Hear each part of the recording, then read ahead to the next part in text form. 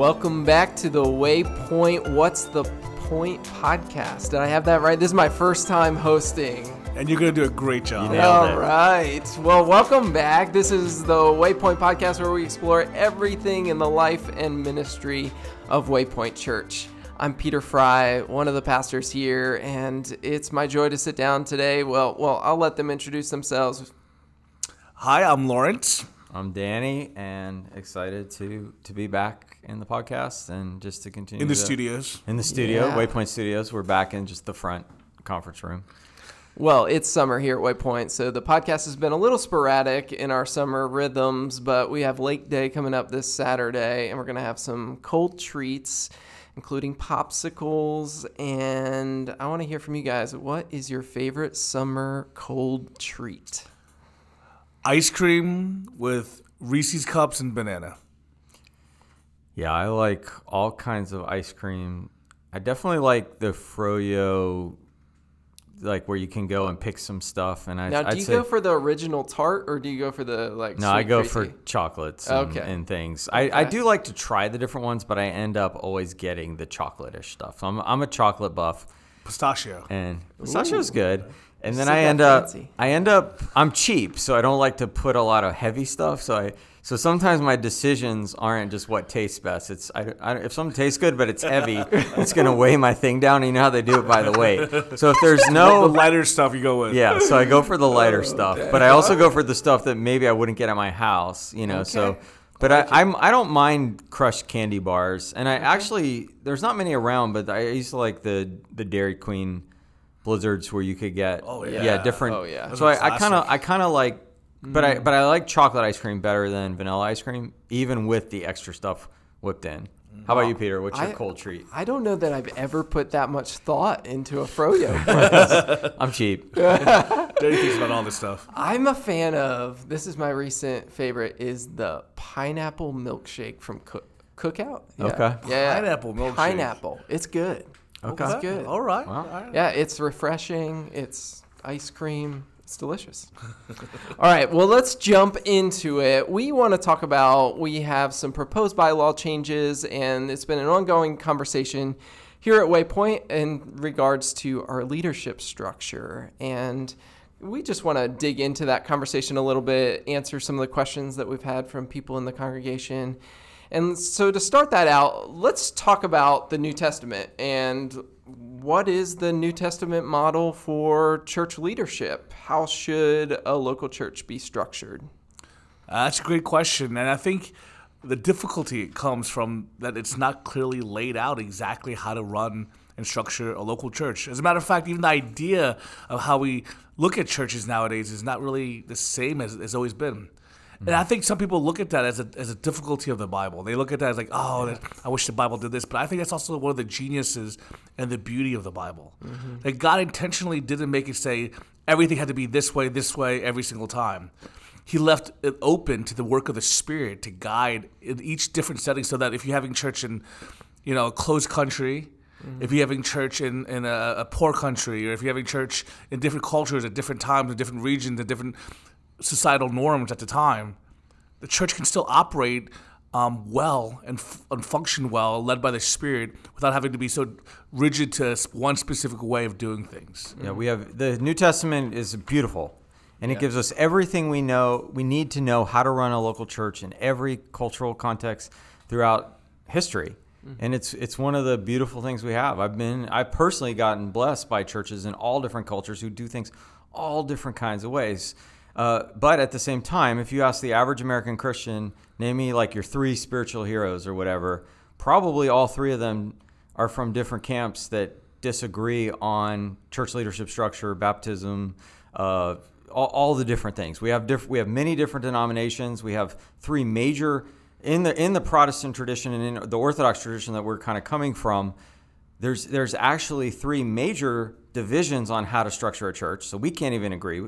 And then among those 3 major divisions, there's lots of minor divisions. Mm-hmm. So there's actually probably 10 or 15 different ways that Americans structure a church. Mm-hmm. Just Americans. And even inside a denomination that kind of gives you a guideline, they still structure it differently. Then when you go to other cultures, in other situations, like Lawrence said, they're even structuring it differently. That's the beauty of the Bible. We don't have 3 Corinthians where it says, here's how you should structure a church. You got to do it this way or you're sinning. No, it gives us principles.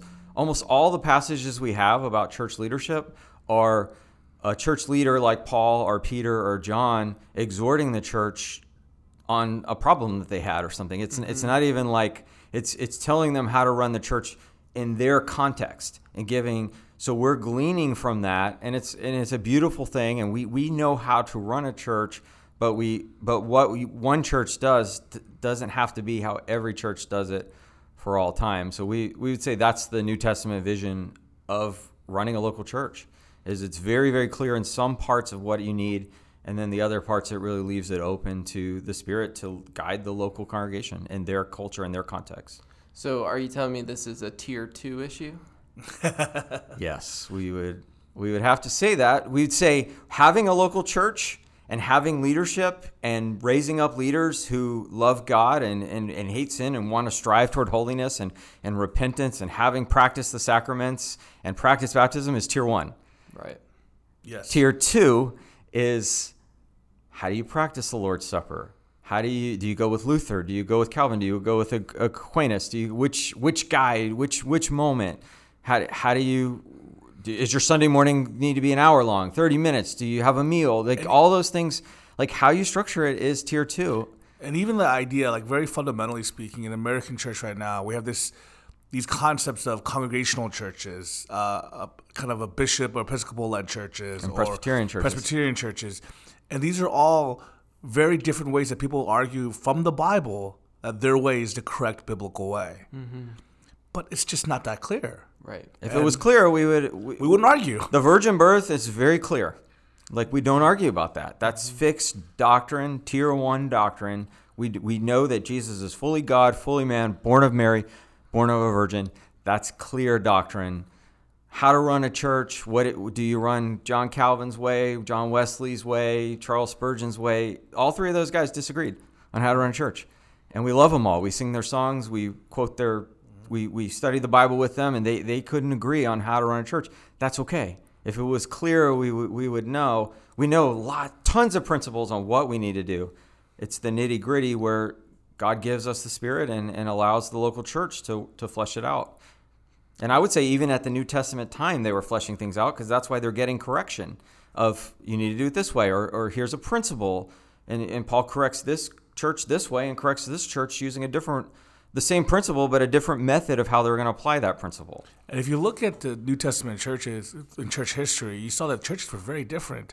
The church in Rome was very different from the church in Antioch. The church in Antioch is very different from the church in Colossae. And these were all radically different churches, how they functioned. And they're all radically different than the Jerusalem church, right. which was the Jerusalem the founding church was very different. Yeah. And how they operated, how they functioned, how they did leadership, how they practiced elements of the worship was very, very different. But in the book of Revelation, when Jesus is writing letters to the churches, he doesn't condemn them in how their church governance was. That's not what he condemns them for. Mm-hmm. You know, he speaks about their actions, their character, what they were teaching and preaching. He would never condemn them for, well, you had the wrong type of governance. Mm-hmm. It's interesting. One of the observations I've made in my couple of months being here at Waypoint is that one of the most beautiful things we have here at Waypoint is people from all kinds of backgrounds who have landed on different points in the spectrum of tier 2 issues, from how we practice things on Sunday morning worship to how we structure the leadership of the church. So as we approach this conversation and answer some of these questions that we've had, I think one of the most beautiful things is we have people listening to this who have probably been part of any of these 10 to 15 kinds of church governance here in America. And that's a beautiful thing. And as we come to this conversation, it's an exciting element of doing life and theology together.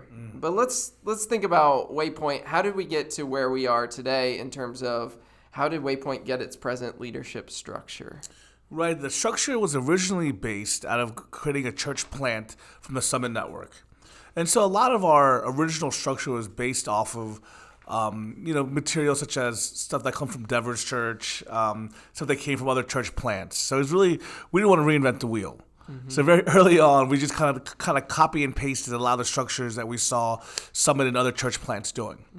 And Which were set up, also some of it was set up for a church plant, like in the church planting manual. Yeah. Right. And it was a great system, we loved what Waypoint was doing. We loved the way other churches have done stuff. And also part of the fact that we inherited through being part of the Summit Network, being a part of the Southern Baptist Convention. And so we kind of aligned with all of that as we were being a church plant together. And so towards that end, we were what we called Jesus-led, elder-ruled, congregationally accountable. And so we had an elder board that we called elder board that operated as this kind of overall leadership functioning board with the pastors being on that board. And that's kind of how the church was overall led at the time. But then we also, as we did a little research, we started realizing that the Baptist version of elders is like less than 30-year-old experiment, and really like a 20-year-old experiment. Like where I looked up a stat the other day that in 2006, only 1% of Southern Baptist churches had the term elder in any of their constitution or bylaw documents. Yeah, I was blown away when you said that to me. It's a very new phenomenon in Baptists, in congregational churches. That's what we are. Mm-hmm. It's very common in Presbyterian and Episcopal forms of government. In Methodist churches or in Presbyterian churches, they have a more formalized level where the pastors or the leaders, which are elder or bishop level, actually work for the denomination. They don't work for the local church. Mm-hmm. So if your friends who are Presbyterian, their pastor is part of the presbytery, not part of the local church. His church is technically a group of pastors, and then there's a second tier of leaders that are like the lay leaders.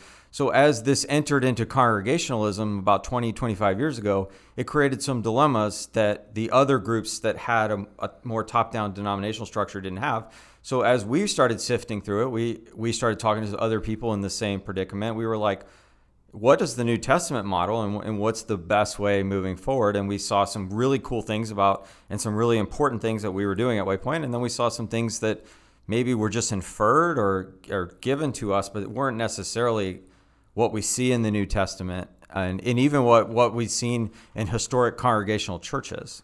So really our journey a few years back was we really wanted to affirm, encourage leadership from both men and women. Mm-hmm. And as we started really kind of diving into the idea of that, we invited a group of people to come together and start studying the Word, studying articles, really diving into this concept.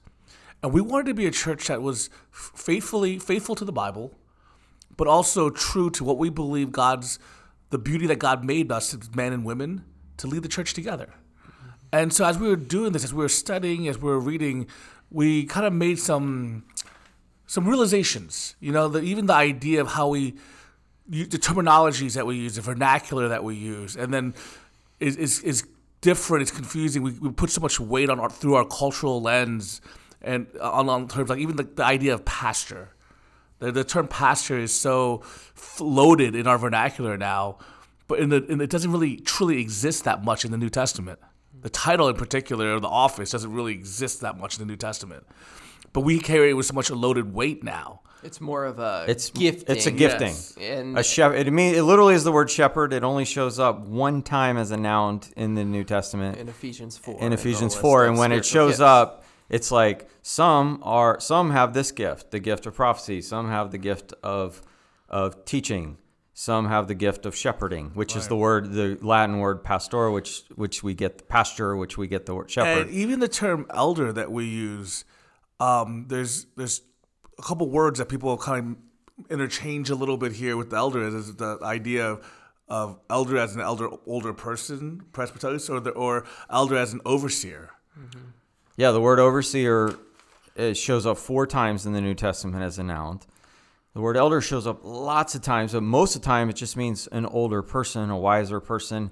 So the office, trying to discern office of elder or pastor in the New Testament is not like, there's no place where it says, this is how you run a church.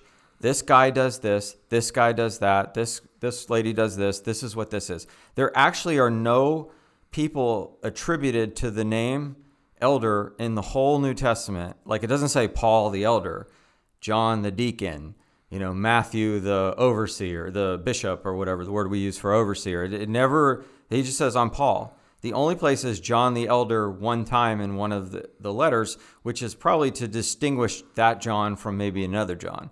So because they didn't use titles like we do, so even us saying like Pastor Danny or Pastor Lawrence, we think it'd be irreverent not to do, but Paul didn't call himself Elder Paul, Overseer Paul, Deacon Stephen. They don't do that in the New Testament. So a lot of times with these words, we can get a lot from it. We know we need to have leadership structures in the church, but exactly how they flesh out has been argued throughout church history. And especially during the Protestant era, it's like each person can go to the Bible and argue it for themselves, and we can split into new churches if we disagree. And so what we did at Waypoint as the elder team, and as this team that we kind of commissioned to look into this, is we decided that we believe that God has made men and women different, but he's called them to be together in using their gifts, their resources, everything about them. God's calling and using together to be instruments of kingdom advancement in the church. And to build the church and to be the church. And so we wanted to do that. And we looked at how our elder board functioned. We looked at how our ordained pastors functioned and realized that in what we believed, reality, if we try to be as faithful to the New Testament text as we can, we realized that we just kind of felt like the role of ordained pastor seemed to be the ones who were the ordained overseers. That the 1 Timothy 3:1, Titus 1, the Greek word episkopos, which that's linked to that position at Waypoint. And really kind of oversight of the teaching, the doctrine of the church. If we see that practically, that's what kind of the ordained pastors are commissioned to do. And so we wanted to realize that, well, that's a distinction that we believe that in the way that God made, for some reason, wanted that role to be for men only in his orderliness of creation. So then we further then saw that, well, then if we believe that God's affirmed and gifted women and men for these other elements of service in the church. Every other leadership role in the church. And so we would think, well, then we would want this leadership team, this council, to have the voices of men and women on it, so we can use and be blessed and by the gifts and resources of both men and women. And so we believe that this was being faithful as we're walking through Scripture. It was edifying to the body, so that people from all walks of life can speak into the guidance of the resources and of the abilities of the church to move a certain way, while still also holding this certain role and office of episkopos for men only. And so that's kind of how we got to this whole conclusion. It was a years-long process. 6 years. I mean, it wasn't overnight. This is something that we've been praying about. We've been researching. We've commissioned studies. We've been kind of going forward with this. And we've just recently come to the place where we are now ready to go forward with what we believe is something that's faithful to Scripture, edifying to our body, and affirming to all the men and women in our church. Very cool how there's been this desire to really affirm and equip and have a space for the gifts and experiences and voices of women, all the while kind of looking at our current church structure and saying, okay, what does the Bible call us to, and how do we live this out? And as we've explored already, like a lot of churches have landed in different places, and so there is this sense in which we are approaching this new leadership structure with a sense of, okay, God, what are you calling us to as a local church and as a church leadership? So with this proposed change, one of the questions that's come up is, will the overseers or episkopos, as we're kind of using that Greek word, will they have less accountability if no lay people, or on rare occasions maybe there was a lay ordained overseer?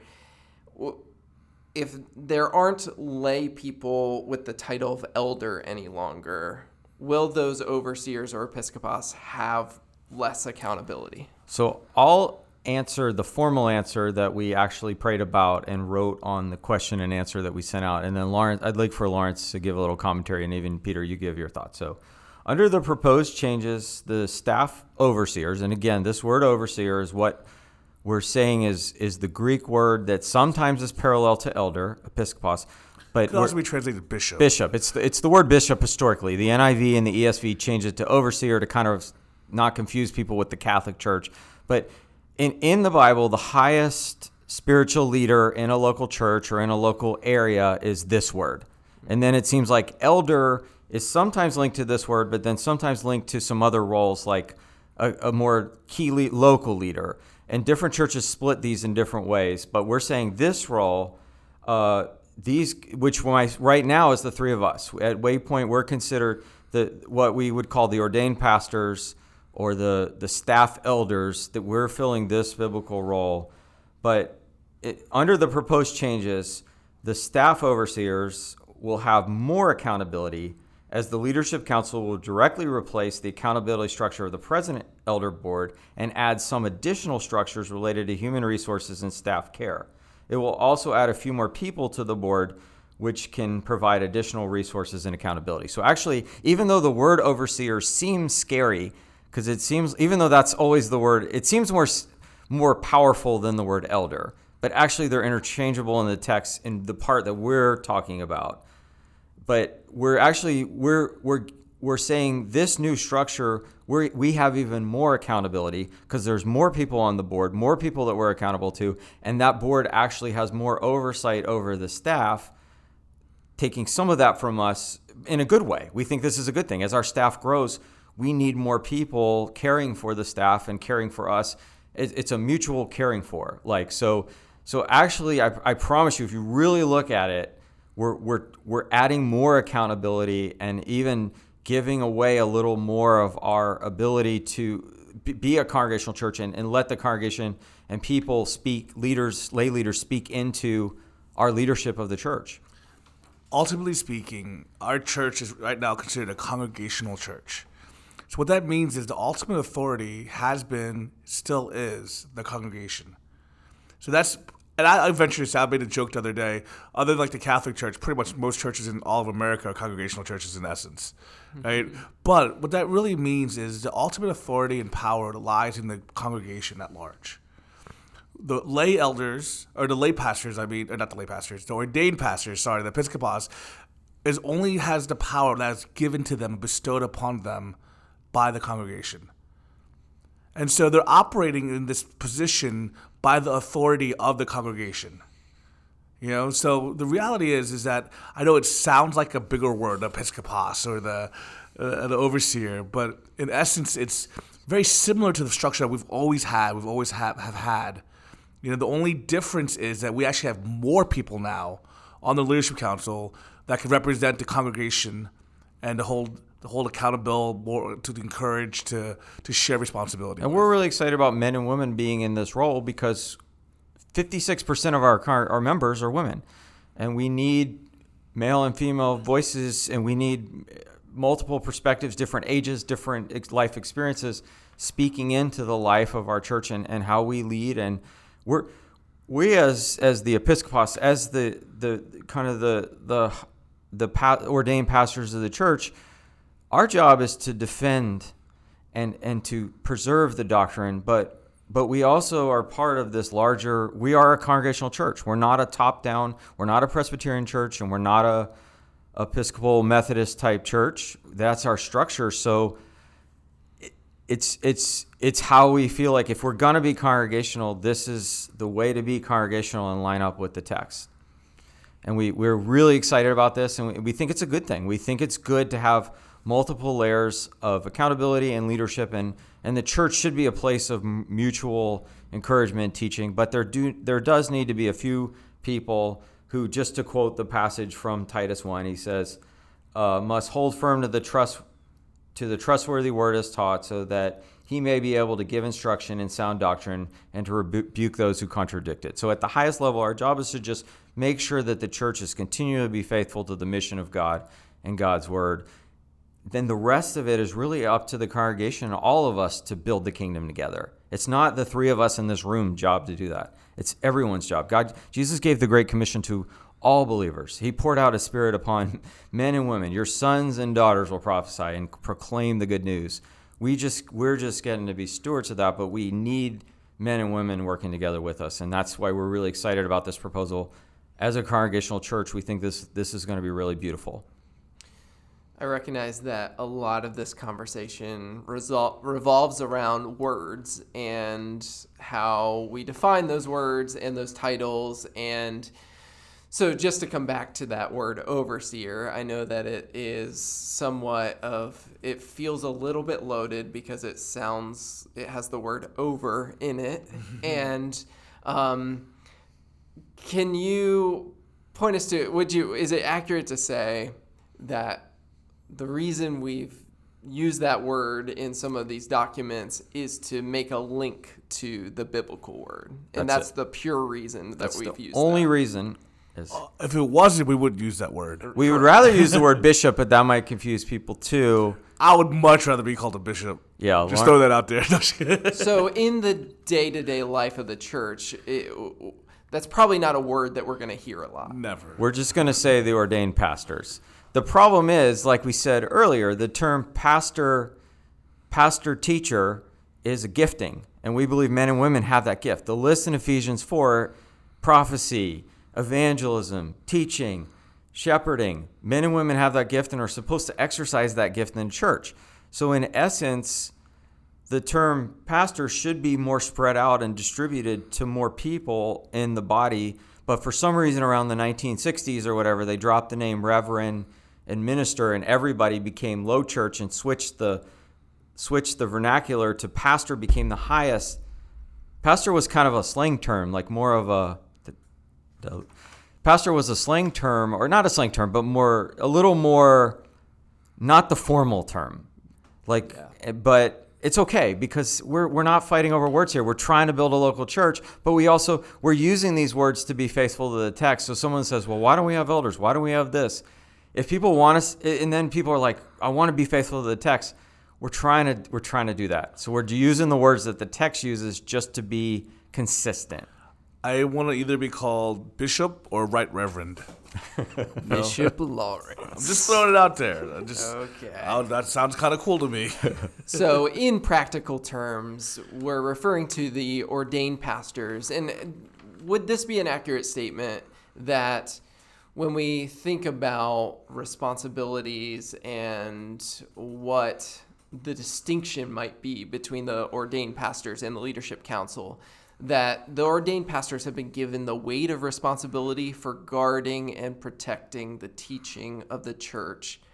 And what we are proposing is that they do it in the context of serving on a larger leadership council that provides guidance, accountability, and encouragement.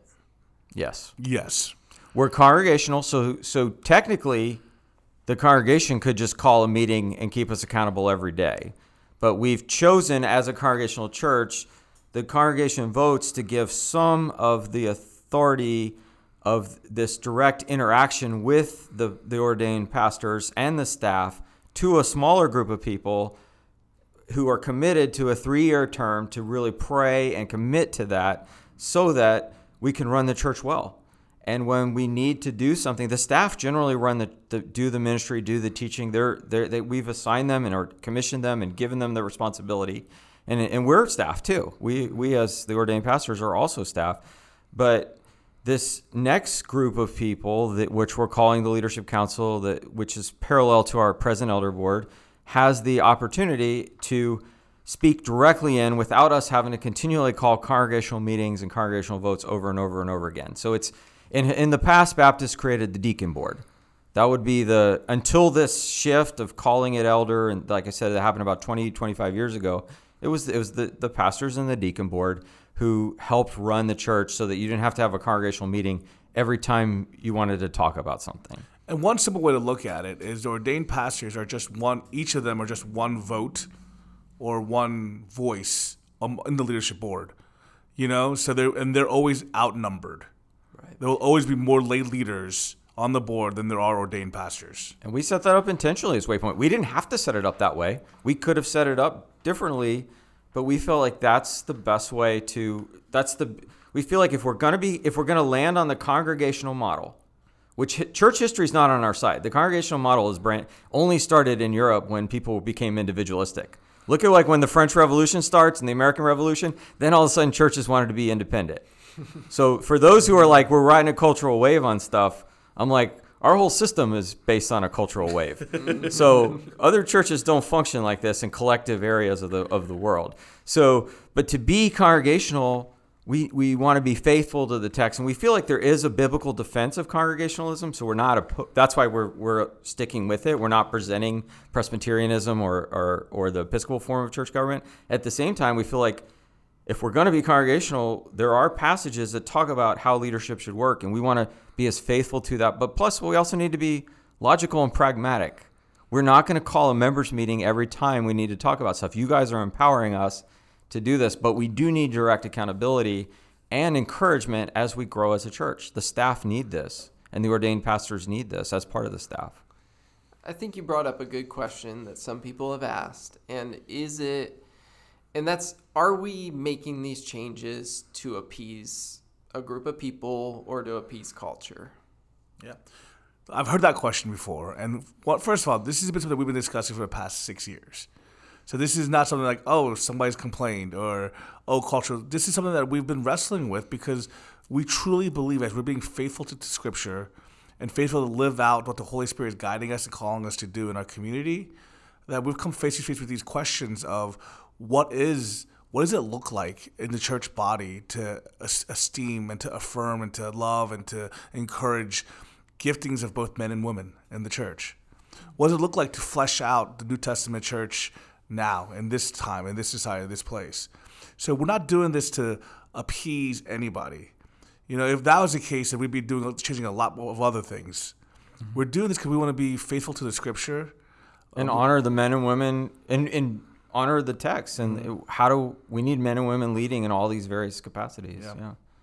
So, but my other thing is, I would honestly argue it's the opposite of what people are accused, or this question is. I would argue that the reason why most churches have so many male leaders is because of a cultural wave. That's historically. You can even look. If somebody wants to show, I'll show you the historical moments when women got the right to vote. The church hunkered down. They were scared. When women, in various times in history, the church reacts, I would say unbiblically, because they're afraid of the culture. And I would say part of why women are not allowed to be in these lay positions, yes, there's a biblical defense of it, but you can look at how the culture influenced the desire to it. So I would say almost like our thing is like we're just looking at the text itself. And we're also looking at the global church, and we've been to London, we've been to Gambia, we've been to these other places, and seeing like when they get to this text, how do they interpret it? And they're not interpreting it through an American cultural lens that's afraid of this cultural trend or that cultural trend. They're seeing it differently. So I would almost argue that we think that some of the positions that we inherited were because of a cultural wave and not because of what the text actually says. And if people want to get in, come to this Bible study thing, and you can get more details on kind of what I'm talking about this. And I'd love to share more. Yeah, sorry. I thought we've already introduced it. Yeah. So the next kind of town hall type thing is going to be an actual Bible study. Let's dig into the text. We're going to look at the 4 Greek words, and we're going to spend some time digging into the text. It's a beautiful exercise. This is kind of a Waypoint Academy one-off class where you can come and we're just going to look, and I'll actually have my computer up with the Greek words. And I mean, you'll have the English translation, but we'll look at the Greek words. We'll look at how they're used and how the New Testament treats it. And we'll get a better picture of how theology's done and how different, why we disagree on how to run a church. It's a good look at hermeneutics, of art of interpretation. So we see how Scripture interprets Scripture. Yeah. We see how we believe in a good, solid biblical theology. Yeah. And how it all plays together. So it's a good practice for you guys to come and see how do we interpret. And the hermeneutics is such a key part of formulating our theology and our doctrine. So I think it'd be a good practice for whoever interested in coming come and let's dive into this text together. So yeah, we'll set the date and send out the information for that. More to you guys. information to come. Okay, let's get real practical about this. So we have the ordained pastors serving in collaboration and council of this as part of this larger leadership council that includes both men and women. How will that play out in the day-to-day, week-to-week, month-to-month operations of the church? So to be honest with you, in most things, it won't be that evident to most people, the difference, mainly because initially, a lot of the day-to-day functions of how a church runs is run by the staff. You know, the leadership of the church, the membership of the church has empowered the staff to run some of the basic day-to-day operations of the church. And actually, all the teaching and shepherding, the highest level is run by the staff, and then another layer is run by lay people who are community group ministries or other ministries. So that won't, the difference is the leadership council will be able to care a little better for the staff. Our present elder board was frustrated because they wanted to care more for the staff, but they were limited in size and capacity to do that. So the present structure is the leadership council has a little bit more desire to care for the staff who are doing the day-to-day ministry of the church.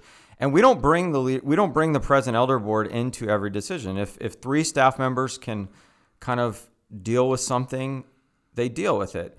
The elder board comes in when it's the finances of the church, the yearly finance thing, and then major things that that the staff or the ordained pastors need. We need to bring in another voice.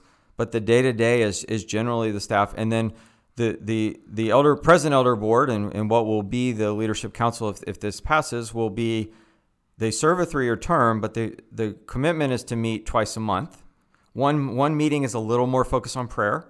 We hear prayer requests from the church and pray. The other meeting is a little more focused on business. If we have to have more meetings, but under the new structure, we're kind of excited about this, is different leadership council members might have some different responsibilities. So the people who are helping me with finance as the executive pastor that are helping me, not everyone has to go to the full finance thing. We'll kind of meet as a smaller group, do the nitty gritty, and then present the bigger stuff to the larger group to save time so we can focus more on key issues at hand other than some nitty gritty on say the finances. So we're really excited about this structure. So that brings up a question. If the leadership council is replacing the elder board in kind of this accountability structure, will the leadership council have any authority over the spiritual direction of the church, or will their work shift to be more administrative and operational? They will definitely have both.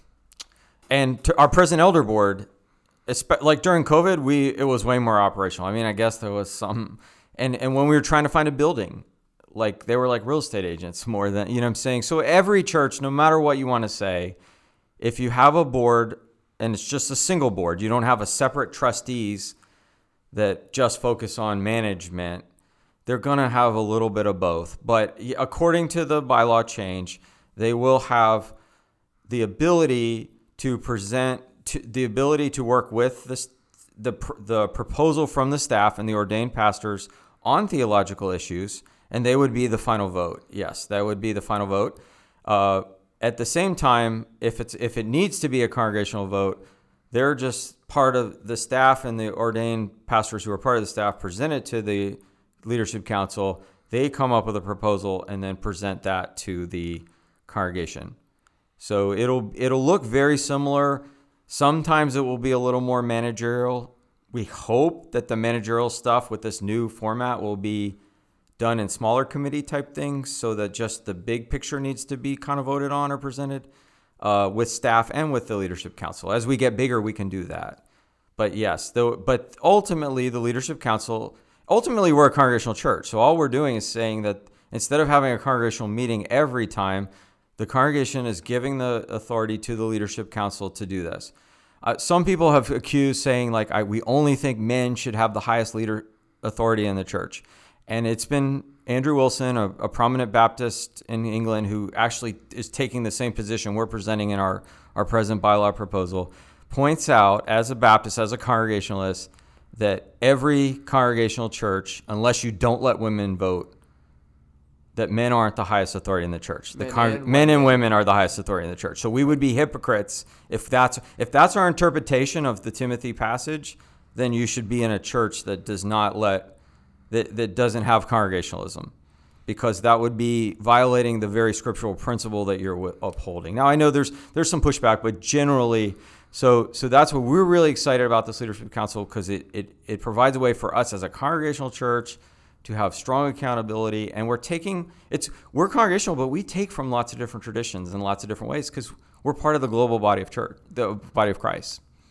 And I know one of the things that we're thankful for in this proposal and excited about is, as our staff has grown, there's just a need to care for staff, including both men and women. Mm-hmm. And I was hoping maybe you could speak to how does this new structure provide a better opportunity for that? Well, so currently speaking, we don't have women on our current elder board. Hey. So I think having women on our leadership board helps out our staff that are women. Mm-hmm. I think it's just kind of obvious in how that would be effective. And so I think, once again, it's affirming and needing all the voices that we need. We need the men's voices, women's voices. We need older, younger. We need a variety of voices to help run a diverse church body. Mm-hmm. Yeah, so we're really excited about this. And originally how we ended up with this proposal that we're presenting was because a year and a half ago at a congregational meeting, we realized that we needed to create a committee of men and women to care for the staff, because our staff had grown to that point. So this is kind of an amalgamation of that, at looking at the text and saying this would be the best way forward. Yeah. Okay, so let's say we're going to have this proposal would have a larger team, because our current lay elders will be part of the team, and then adding women as well. With more people, there's more opportunity for maybe disagreements or disunity. How would the leadership council deal with disagreements or lack of unity that's not just a difference of opinions if that comes up? Well, preferably the same way we've always dealt with it, with humility, with the Spirit's guidance, with the desire for unity and love. Our desire is, just because we get a little bit bigger, we don't want to take away from those core values that we have in our leadership. And so those are what we want in our leadership. We still would operate the same way and that we've been in regards to unanimity. Is it unanimity? Unanimous? I don't know. I don't know how you say Unanimous that. Vote. Unanimous vote. And so we want to be able to say that. And when I say unanimous vote, what I don't mean is that we always 100% agree with each other. We're not like a jury. Like, at the same time, we're not like the Supreme Court, where we can be like, okay, vote. Danny Lawrence voted this way, but Peter and so-and-so and so-and-so voted this way, and we both write why we voted. We don't do that. So the people who say, like, I'm a little unsure about this, but I'm going to yield to the majority. We try to present it in a way, and we always bring the staff in or any lay people who are involved in the issue, so we can present it very clearly why we're presenting this. So hopefully by the time we've presented something, we feel like this is where God is calling us, so we're kind of unified in the decision. But yes, there could be, even the letter we sent out today, just sometimes there have been very few disagreements on our elder board, but on tier 2 issues, sometimes people disagree, and we just have to trust God with that and just say, we'll work through it. As a congregational church, this is what we signed up for. If we were one of the other models, the leaders tell us what to do, and we do it, and we have no say in it. But to be congregational, we're opening up this. But we think it's a beautiful thing too, because we think that the congregation is owning the leadership of the church. Yeah. So is the leadership council as a whole, let me make sure we're still recording here. Okay. Is the leadership council as a whole essentially an overseer in power? Because this is a question people have had. Say that again. Practically speaking. Like one overseer? That's not the right way to look at it, because that's not the way the New Testament presents it. If you read Romans 16 and just look at all the names, you look at how the New Testament presents the different offices. I mean, it's just a group of people lead the church, And I believe that the New Testament is men and women doing it with a couple of people that have the highest protection authority and then everyone else. So I would say it's not functioning. It's not like a single bishop or something. But it could be perceived that way, but that's not how we're thinking about it. And I would say the role of leader, when we use that term leader, I think there are people in this world who've messed up what leader looks like and what a leader is. Yeah. We want to model the example of Jesus as leader. Yeah. And leader means sacrificial. Yeah. It means service. And so what we're asking from our leadership council is to serve and to sacrifice. Yeah. And so it's not for esteem. It's not to build up a name or not to say I'm in charge. We're asking our ordained pastors, we're asking our leadership council to be like Jesus and sacrifice first, to serve first. Yeah, I think that's so good because I think it's easy in these conversations to think about it in terms of power because that's how we often, when we hear leader, we think of power in our culture. And so much of this conversation is not centered around power so much as God-given roles and responsibilities. Mm-hmm. And as we approach this kind of bylaw change, I think one beautiful thing is we're saying we believe that God's given ordained pastors a weight of responsibility in the direction and protection of the teaching of the church. And we're also seeing we need the voices and experiences and giftings of women alongside us in helping us do that. And so in many ways, I see we've struggled with charts to represent this structure because so many charts look like a power pyramid. Mm-hmm. And we ended up coming to the conclusion that we needed 4 different charts to express this because different ways the leadership council functions. Yeah, there's different ways to look at it. Yeah. And I think one of the most helpful things for me as I think about my role in all of this is I see myself as an ordained pastor and I have this leadership council surrounding me, giving me encouragement, accountability, helping me make decisions with the team as a team, and this beautiful collaboration that I think, as Danny pointed to, we see all throughout the New Testament. And so I'm excited to kind of wrap up this conversation.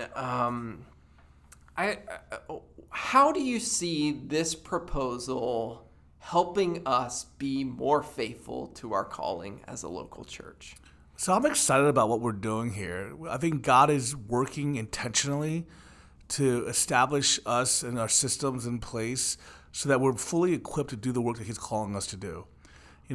He's giving us the blessings of men and women in leadership and their resources and their abilities so that we can partner together and be the body that reaches our community and the nations. And so I'm excited about what this means. I know there's some growing pains. I know this is it's not the easiest type of discussions to have, but I think it's very intentional. And God is doing something and preparing us and shaping and molding us to be the church that He's calling us to be. And so I'm excited about it. Waypoint Church, there's a bright future of God using our church to plant other churches and to reach our community. So I'm excited. Yeah, I just would challenge people to read Romans 16 and just look at that list. People love Romans, and Romans ends with this beautiful list of men and women that Paul calls to be the church with him, and he greets all of them, and they're the church, and he urges them to just press on, and he says, the God of peace will soon crush Satan under your feet, and the grace of our Lord Jesus be with you. And he just gives them this encouragement, and I feel like sometimes we forget that it's about the proclamation of the good news. That's what the church is for. It's to be a local body that loves God and loves others. And I feel like this change allows us to do that and to be faithful to the text. And I'm just excited. And whatever happens on the vote, if you guys, we're going to trust God with it, but we feel really good about it. And we're thankful that we're always reforming. We're always trusting God. We're always yielding to the Spirit. And that's what it means to be a local church. And that's what it means to be congregational, that all of us are trusting God with with the local church that he's called us to. Yeah, I'm excited because ultimately we do believe that the church is Jesus ruled, and we want to follow him in really whatever structure we end up with as Waypoint Church. We want Jesus to be glorified. And for me personally, having just joined the staff here at Waypoint, I've been part of 3 elder teams prior to this one, and this is something that I've longed for, is a way to be a church structure that a proposal that includes the voices and experiences of women and is faithful to Scripture. And I think we're on to something here. And so I'm excited. Thanks for having this conversation with us. If you have any questions or you want to have a continued conversation about anything we talked about, please reach out, and may Jesus be glorified as we continue to do theology and pursue the mission of the church together. Love you guys. Amen. Have a great week.